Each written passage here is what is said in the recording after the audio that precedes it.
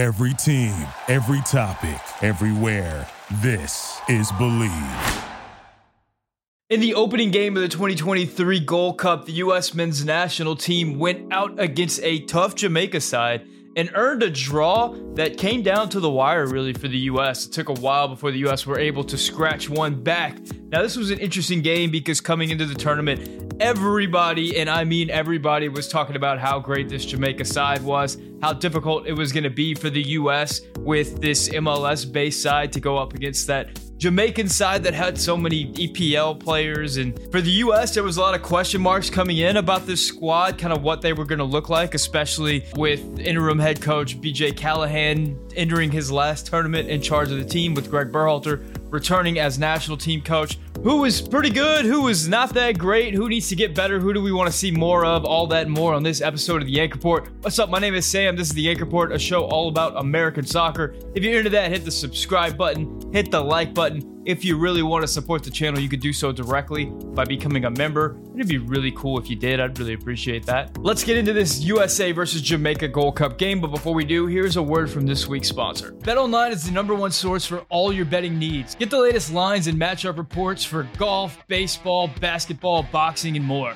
BetOnline continues to be the fastest and easiest way to place your wagers, including live betting and your favorite casino and card games, available to play right from your phone. Head to the website or use your mobile device to sign up today and get in on the action. Remember to use promo code BELIEVE for your 50% welcome bonus on your first deposit. Bet online, where the game starts. So coming into this tournament, all anybody wanted to talk about was how great this Jamaica squad was going to be, how intimidating it looked on paper. And don't get me wrong, it is an intimidating looking squad on paper. Jamaica is one of these national teams within CONCACAF where it feels like they have a lot of dual internationals out there who are mostly living in England, who, if they ever got all those guys to play for Jamaica and got them all on the same page, they could put together a pretty intimidating national team, certainly one that could compete for that top 3 spot in CONCACAF for World Cups, or at least how we used to compete for World Cups, as it's going to be changing in the next few years. Anyway, I digress. Now, Jamaica seemed to start to realize some of that potential in this Gold Cup, and it has a lot of people talking, but I think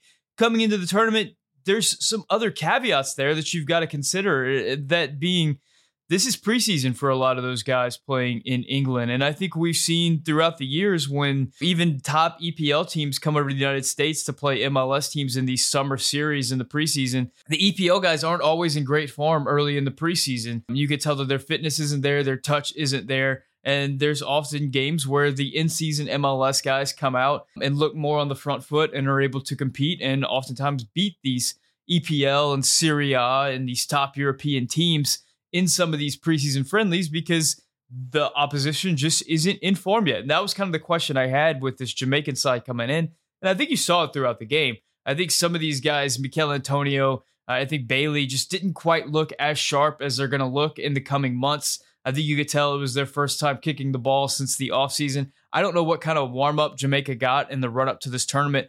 I'm anticipating Jamaica to get better and better as the tournament goes on and these guys get more reps under their legs. But the flip side of that is you've got a bunch of guys who aren't in great form right now, and you've got a Jamaica side that is pretty good 1 through 11. It's not quite a complete 11, but pretty good 1 through 11. But your backups are not that great, and your depth falls off pretty quickly.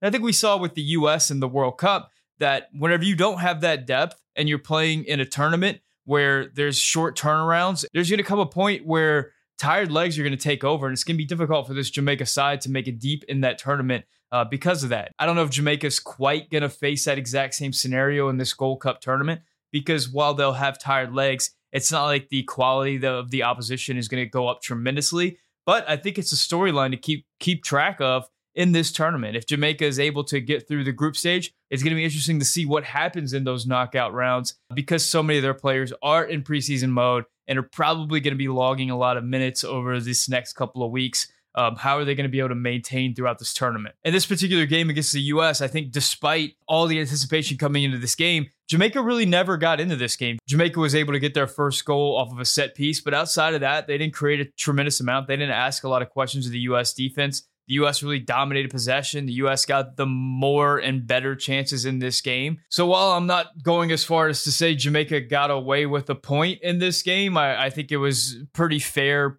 draw in the end. I don't think that we're seeing this dangerous, scary Jamaica side that everybody talked about coming in.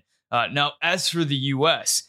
came out with Matt Turner in goal, DeAndre Yedlin at right back, Matt Miazga and Aaron Long at center back, John Tolkien as the left back, James Sands and Aiden Morris as the center midfielders, Alan Sonora as the more advanced midfielder, I guess we'll say, Alejandro Zendejas at right wing, Jesus Ferreira at striker, and Jordan Morris at left wing. Now, coming into this game, there was a couple of talking points, I think, right away with the lineup. Matt Turner, of course, being the number one goalkeeper and being the hero of the previous Gold Cup, he comes through again with an early penalty save that kept the U.S. in it. Had the U.S. gone down 2-0 early on, it probably would have been lights out for the Americans, considering how the issues that we had scoring goals later on in the game. But Turner's able to make that save, and he has so often just made big saves that has kept the U.S. in games throughout his tenure.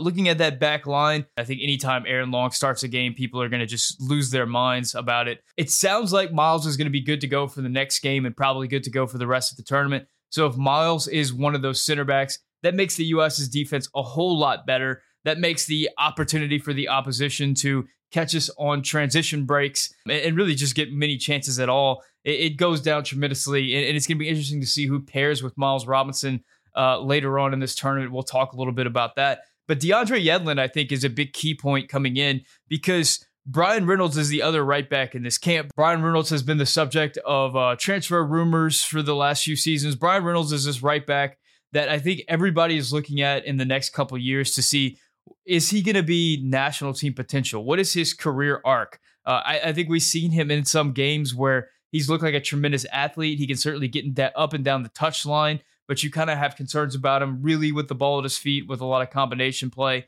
I was really curious to see if he's going to be able to overtake DeAndre Yedlin in this tournament because DeAndre Yedlin's days as a national team player are probably numbered. He did not have a great game against Jamaica. He did not really get involved in the attack all that much. His crosses were not really threatening. I think he was on the field because this was the first game of the tournament, and he is one of the older veteran players in the pool, ultimately, with the amount of experience that DeAndre Yedlin has.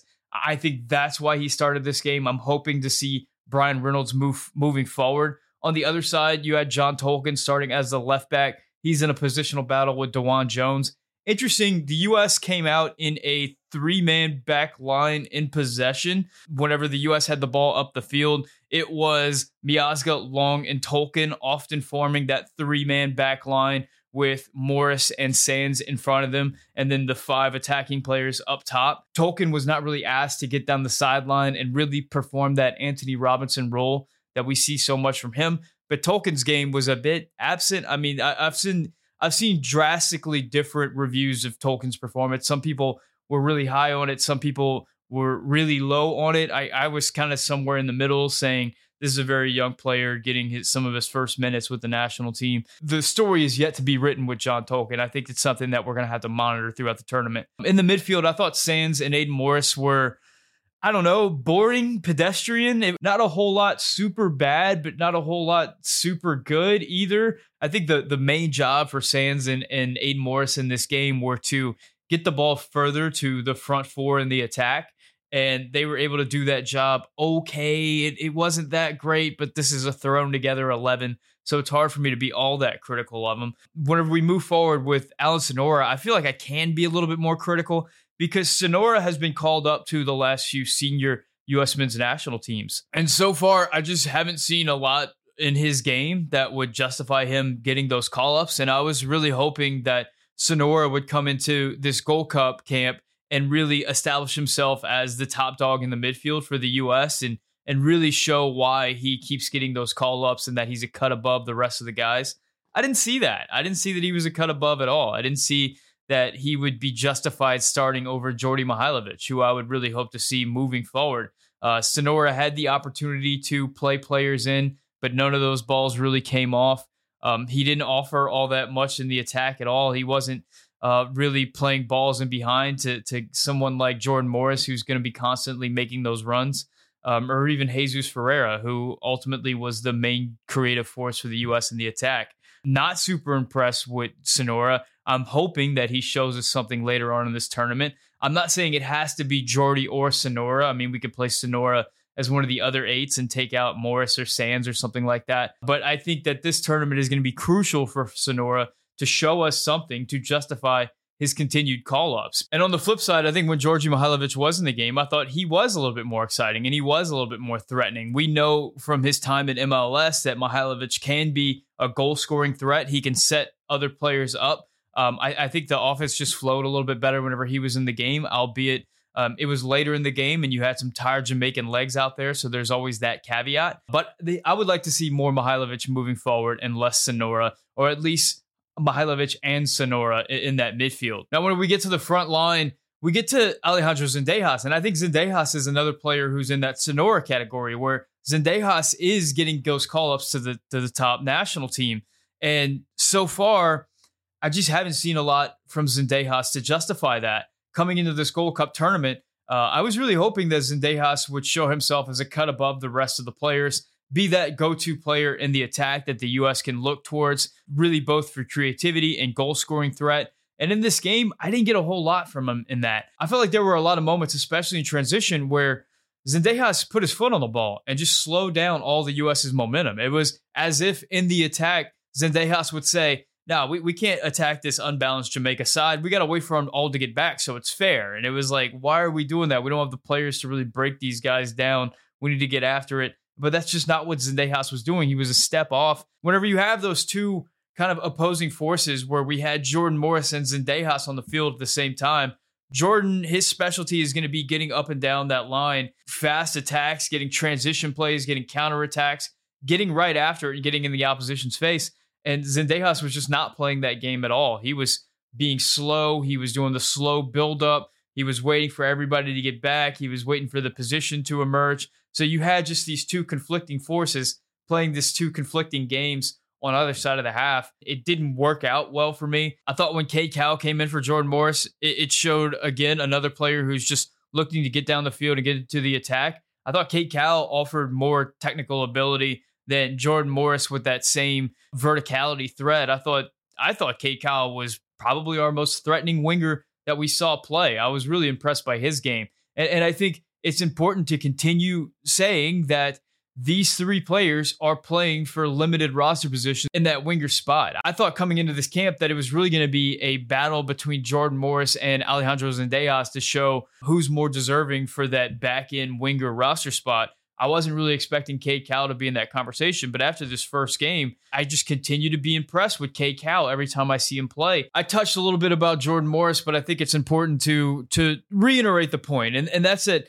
I think Jordan Morris is a limited player, but I think what he does really well, and that's counterattack, that's attack the opposition with pace. If you play balls in behind for him to go fight with the right back to win, or just play that ball into that space, he can be vicious. He can be deadly on that, but the rest of the team needs to play that way. And it felt like he was on one page and everybody else was on another page. Sonora wasn't looking for that ball in behind, or if he was, he couldn't execute it. Zendejas was flat out putting his foot on the ball and stopping counterattacks. There were some moments where Ferreira and Morris kind of worked together to spring him on that left side, but it was few and far between with me. So for me, I'm not opposed to Jordan Morris starting. I think he's a very good player, but I think you got to play to his strengths. And if you're not doing that, then there's no real point to have him on the field. And finally, we move on to Jesus Ferreira, the man who started up top at striker. I was really expecting this kind of game out of Jesus Ferreira. I felt like he was going to be the best attacking player in this tournament for the U.S.,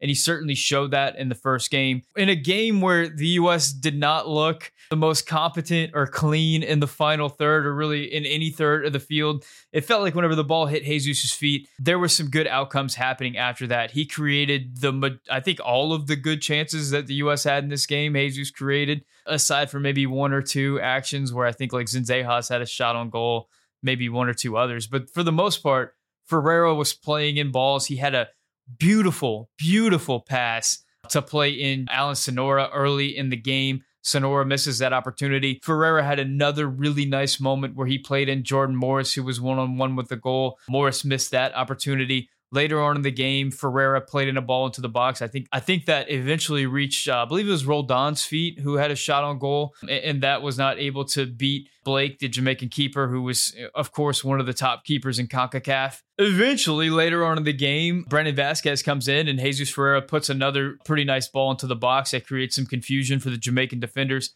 and Vasquez is able to put that away for the first goal of the game. But this is another moment where Jesus Ferreira is kind of running the show in the attack and creating opportunities for the U.S. There's been a lot of conversation within the U.S. discourse that Jesus Ferreira is just like straight up bad and is just not going to amount to anything. But I mean, if you watch the guy play at 22 years old, he is a phenomenal attacking player. He creates the majority of the attacks for FC Dallas and finishes a large majority of them. And I think you're seeing that for the U.S. in this first game against Jamaica. Now, it's also been brought up a lot in the discourse.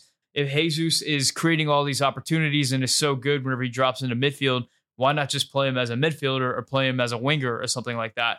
Which is an interesting idea. I think he's at his best whenever he could be at that 9 spot and kind of do both of those jobs where he makes the 9 run and he does a lot of the 9 things, makes those runs behind like a striker, but also can drop in. So it creates a little bit of that instability. I think if you put him at winger, if you drop him back into the midfield, you're kind of weakening some areas of the game and you're weakening some of Jesus's unpredictability. And I don't know that you're getting as much back in return. However, if there's moments where it's late in the game and you're not anticipating a lot of counterattacks and a lot of defending, it is something that the U.S. can absolutely do. It's something that FC Dallas do. It's something that the U.S. did in this last game where they brought on Vasquez and had Jesus and Vasquez on the field at the same time. And it led to the goal, the tying goal for the U.S. in that game. Brandon Vasquez came off the bench and gets the goal in this game. I think Brandon Vasquez's role in this tournament is going to be that super sub. I think that it's just Jesus' tournament. I think he's just a better all-around player at this point than Brandon Vasquez. Christian Roldan came in and played pretty good. I don't know about Roldan's real opportunities moving forward with the senior national team, but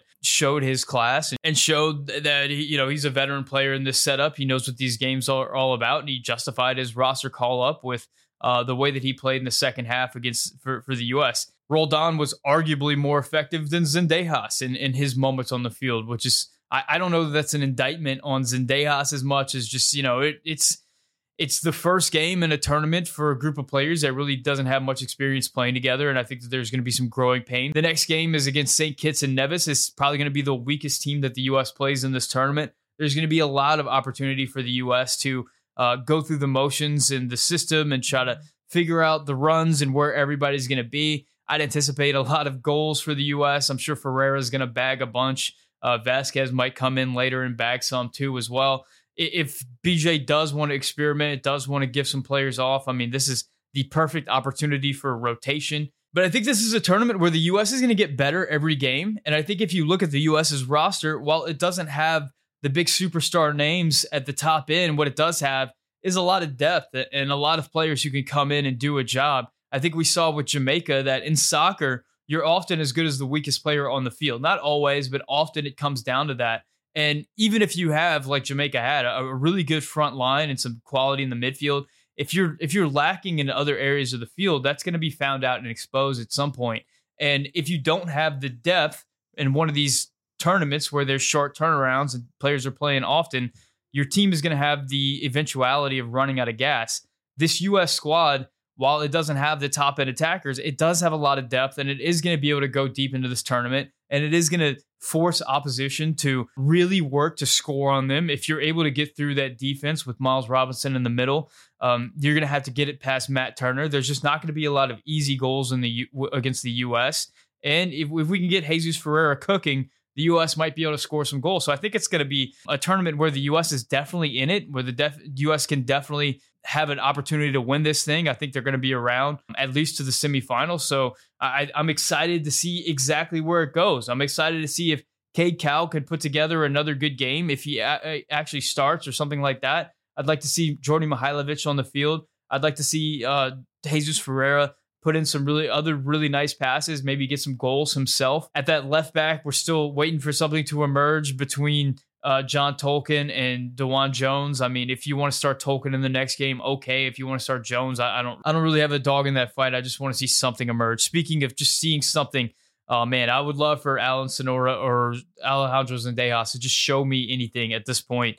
I want to see something from those guys to kind of justify those guys continuing to get senior team call-ups. Let me know what your thoughts on the Jamaica game were. Were there any players that surprised you and stood out either in a good way or a bad way? Let me know in the comment section. What are your expectations for the next game? What are your expectations for the tournament, really? What's a good tournament look like for you? What would be a good result? Maybe not so much to say like, oh, the U.S. winning, like, of course, but what players do you want to see stand out for the good of the national team moving forward? If you would like the Anchor Report podcast form, you can find it anywhere that you get your podcast. Thank you guys so much for watching and subscribing and liking and commenting on the videos and following me on Twitter and all the interactions. If you would like to be a next level supporter of the Yank Report, you can do so by becoming a member. Being a member directly supports the channel, and I appreciate all the members. Shout out to the tier 2 members: Manuel Olivares, Matthew Doyle, Matthew Hanna, Michael Baker, Dan McVeigh, Mike Irish, Aaron M., expats everywhere, and Aaron Silva. Guys, thank you so much for watching. My name is Sam, and this is the Yank Report brought to you by Bet Online. Thank you for listening to Believe. You can show support to your host by subscribing to the show and giving us a 5-star rating on your preferred platform. Check us out at Believe.com and search for BLEAV on YouTube.